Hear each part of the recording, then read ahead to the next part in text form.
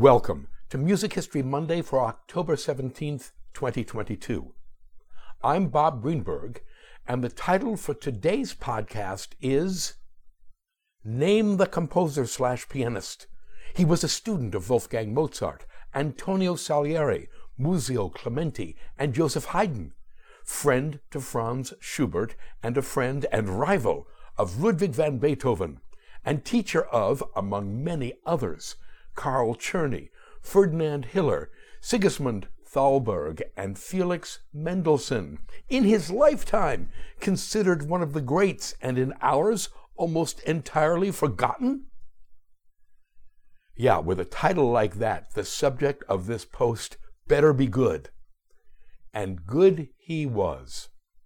If you haven't already, please consider joining me on my subscription site at patreon.com/Robert Greenberg Music, where I blog, vlog, podcast, pontificate, review, and bloviate 4 to 6 times a week. We mark the death on October 17th, 1837, 185 years ago today, of the composer and pianist Johann Nepomuk Hummel in the Thuringian city of Weimar.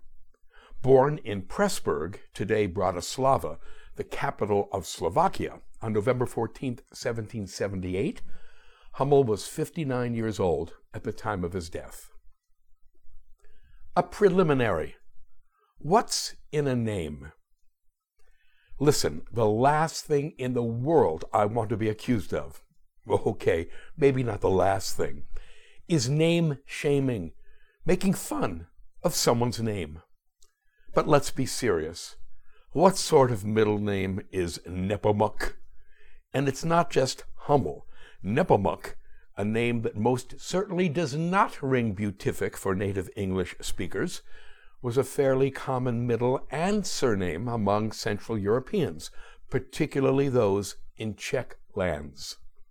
The name comes from the town of Nepomuk in today's Czech Republic, some 60 miles southwest of Prague. The town's claim to fame is as the birthplace of Saint John of Nepomuk, who was born there around 1345. John of Nepomuk earned his sainthood by defending the sanctity of the confessional. As the story goes, he was the confessor of Queen Sophia of Bohemia, the wife of King Wenceslaus IV of Bohemia, who lived from 1361 to 1419. King Wenceslaus suspected his queen of indulging in some extramarital hanky-panky and demanded that John of Nepomuk, as her confessor, spill the beans. But John refused, even under torture. On March 20th, 1393, he was, we are told, thrown off the newly completed Charles Bridge in Prague into the Vltava River. Whether he died under torture or was drowned is unknown. Whatever, John of Nepomuk's martyrdom in defending the sanctity of the confessional eventually earned him his sainthood, although not until March 19th, 1729, when he was canonized by Pope Benedict XIII. By the way, we should not confuse this rotten King Wenceslaus IV of Bohemia, also known as the Idol, with good King Wenceslaus I, who lived from about 907 to 935, who is the patron saint of the Czech state. So the name Nepomuk became an honorable and common name in Czech lands. Johann Nepomuk Hummel, 1778 to 1837. Again, Hummel was born in Pressburg, as previously observed, what is now Bratislava, the capital of Slovakia, on November 14th, 1778. He died in Weimar, in what today is central Germany, on October 17th, 1837, where he held the post of Kapellmeister for 18 years. Hummel was a spectacular child prodigy as both a pianist and as a violinist. His father, Johannes, was himself a string player, conductor, and music educator, and like Leopold Mozart before him, he observed his son's musical development with slack-jawed amazement. According to Johannes Hummel, young Johann could read music at 4, play the piano and violin like a seasoned pro at 5, and sing with perfect intonation. Hummel's parents realized that Pressburg, today Bratislava, could not offer their prodigious son anywhere near the musical education and experience that he required. So in 1786, when Johann was 8 years old, they pulled up stakes and moved to Vienna. It took the 8-year-old Johann Nepomuk Hummel but a few weeks to make his mark in Vienna. Soon after arriving there, he played piano for Wolfgang Mozart, who, no exaggeration, flipped his gourd. Writes musicologists Joel Sachs and Mark Kroll in the New Grove Dictionary of Music and Musicians, quote, "Mozart was so impressed by the young prodigy that he taught him free of charge, and as was often the arrangement at the time, Hummel lived with the Mozarts and became a de facto member of the family.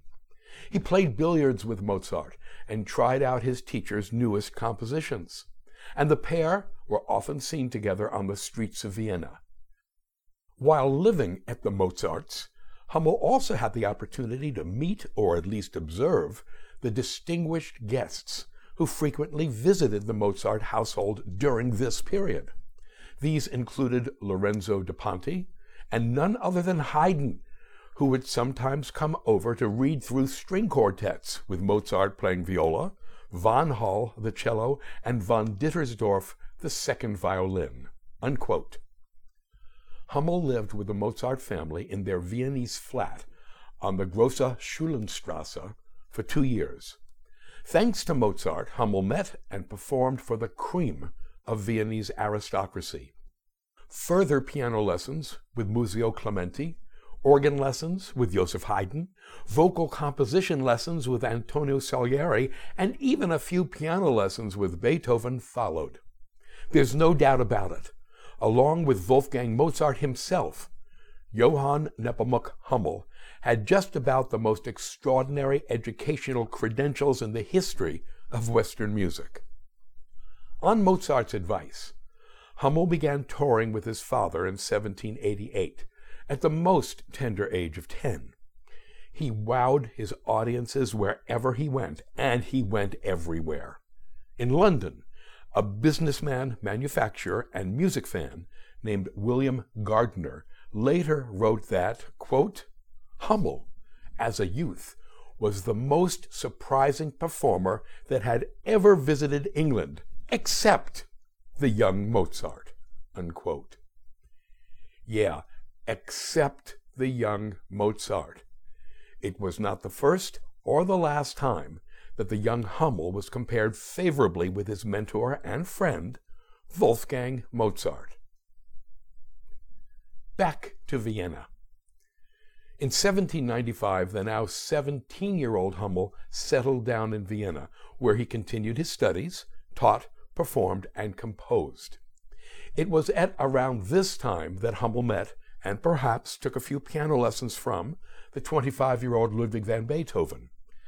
Theirs would be a love-hate, friend-rival relationship to the end. They ultimately reconciled while Beethoven lay on his deathbed, and Hummel acted as one of Beethoven's pallbearers at his funeral.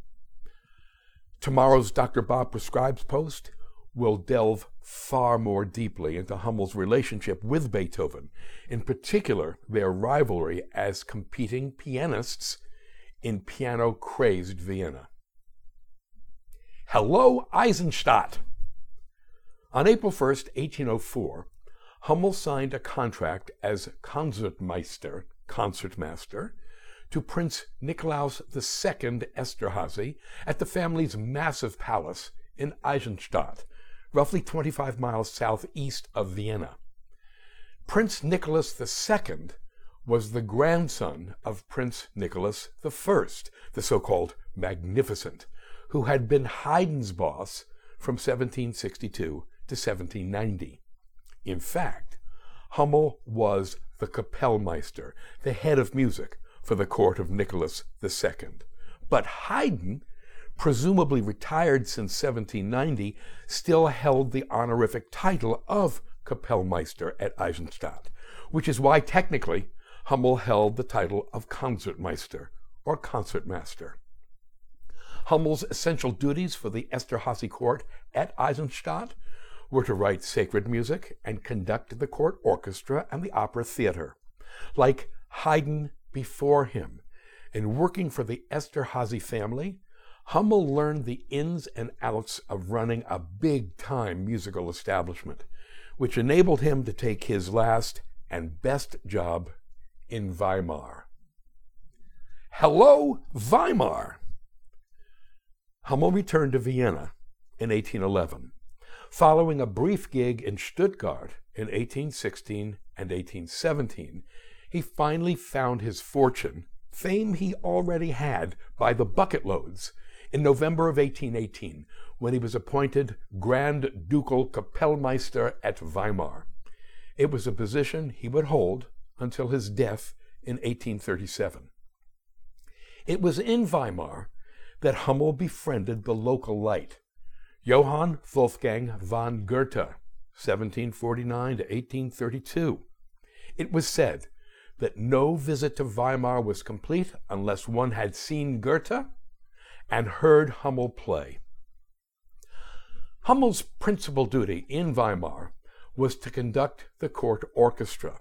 He had lots of time off, during which he'd return to Vienna or go on tour. It was while on tour in Poland in 1828 that he met and befriended the 18-year-old Frédéric Chopin, 1810 to 1849. It was while visiting Vienna in 1827 that Hummel met and befriended the 30-year-old Franz Schubert, 1797 to 1828. Schubert dedicated his final 3 piano sonatas, written just months before his death in November of 1828, to Hummel, most likely hoping that Hummel would perform them. Unfortunately, they were not published until 1838, by which time both Schubert and Hummel were dead and buried.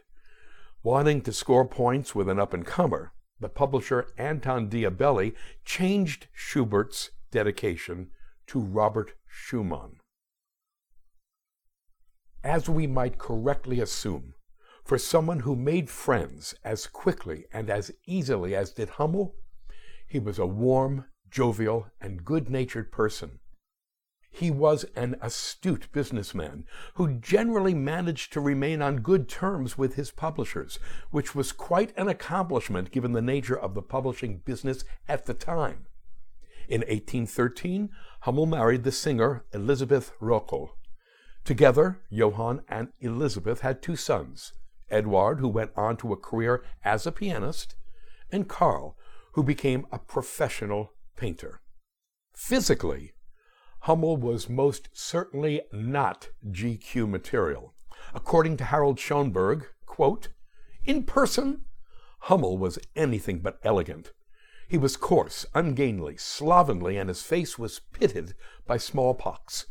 Karl Czerny called him, quote, a very striking man with an unpleasant, common-looking face that constantly twitched. He wore utterly tasteless clothing and valuable diamond rings on almost all his fingers," unquote. Harold Schoenberg continues. In later life, Hummel grew monstrously stout, and a place had to be cut into his dining room table, both at home and at court. When he played, he puffed, blew, and perspired, unquote. Okay, gross. But we don't have to sleep with the guy. Just listen to his music. And an excellent composer he was, most underrated today. As a composer, he was particularly notable for his solo piano music and his concerti. Altogether, he composed 8 piano concerti, one mandolin concerto, a double concerto for violin and piano, and a trumpet concerto. The trumpet concerto is the most frequently performed of Hummel's works today. It was composed for Anton Weidinger, the same trumpet player for whom Haydn composed his trumpet concerto in 1796, and it's often paired today with the Haydn trumpet concerto on recordings. Given that tomorrow's Dr. Bob Prescribes post is going to focus on Hummel's pianism and his solo piano music, we will not have an opportunity to discuss the trumpet concerto. Therefore, as a public service, if we can consider our Patreon community to be a public, I offer up a link to a lovely performance of Hummel's trumpet concerto in E-flat major of 1803, performed by the trumpeter Håkan Hardenberger and the Academy of St. Martin in the Fields, conducted by the ubiquitous Sir Neville Marriner and recorded in 1986. The linked video scrolls through the solo trumpet part accompanied by a piano reduction of the orchestral parts. While listening, consider the following. Hummel was just 25 years old when he composed the concerto, and we would be forgiven if we mistook it for sounding like the work of a 25-year-old Beethoven. Show and tell. In closing, allow me please to play show and tell. Two of my most prized possessions were given to me by my friend and patron, Philip Erklin, the founder and CEO of the International Music Syndicate. Years ago, on finding out that as a kid I was a huge fan of the TV show Lost in Space, which ran from 1965 to 1968, Phil arranged to have sent to me the autographed picture that accompanies the blog post, picturing Billy Mummy and my 12-year-old self's heartthrob, Angela Cartwright. Phil has worked with both Cartwright and Mummy as adults. The autographs on the photo read as follows, quote, "To Professor Greenberg, lost in harmonic space. How did she know I'm always lost in harmonic space? Angela Cartwright," unquote. And the second autograph, quote, "To Professor Greenberg, don't get too spaced out. How did he know I'm always spaced out? Billy Mummy," unquote. Needless to say, the photo occupies a place of honor. The other of those prized possessions given to me by Phil is an autograph letter written by Johann Nepomuk Hummel, inscribed as having been written in Weimar on July 1st, 1824, and addressed to, quote, Madame Belli in Frankfurt, unquote. It reads in translation as follows, quote, "Most highly honored Frau Belli, my friend Lyring has caused me the agreeable surprise of visiting me in Weimar, and I am making use of the glad opportunity to commend myself to your kind remembrance, and jointly with my wife to give you the assurance that we very often think of you and your dear family. I intend to travel to Paris next year and look forward to having the honor of seeing you in Frankfurt. Please accept the assurance of my distinguished respect and honor, with which I remain your most devoted servant, Johann Hummel," unquote. How cool is that? Thank you, Phil. And thanks to the rest of you as well. To sample and download one or all of my many courses on subjects musical produced by the Great Courses / The Teaching Company, please visit my website at robertgreenbergmusic.com.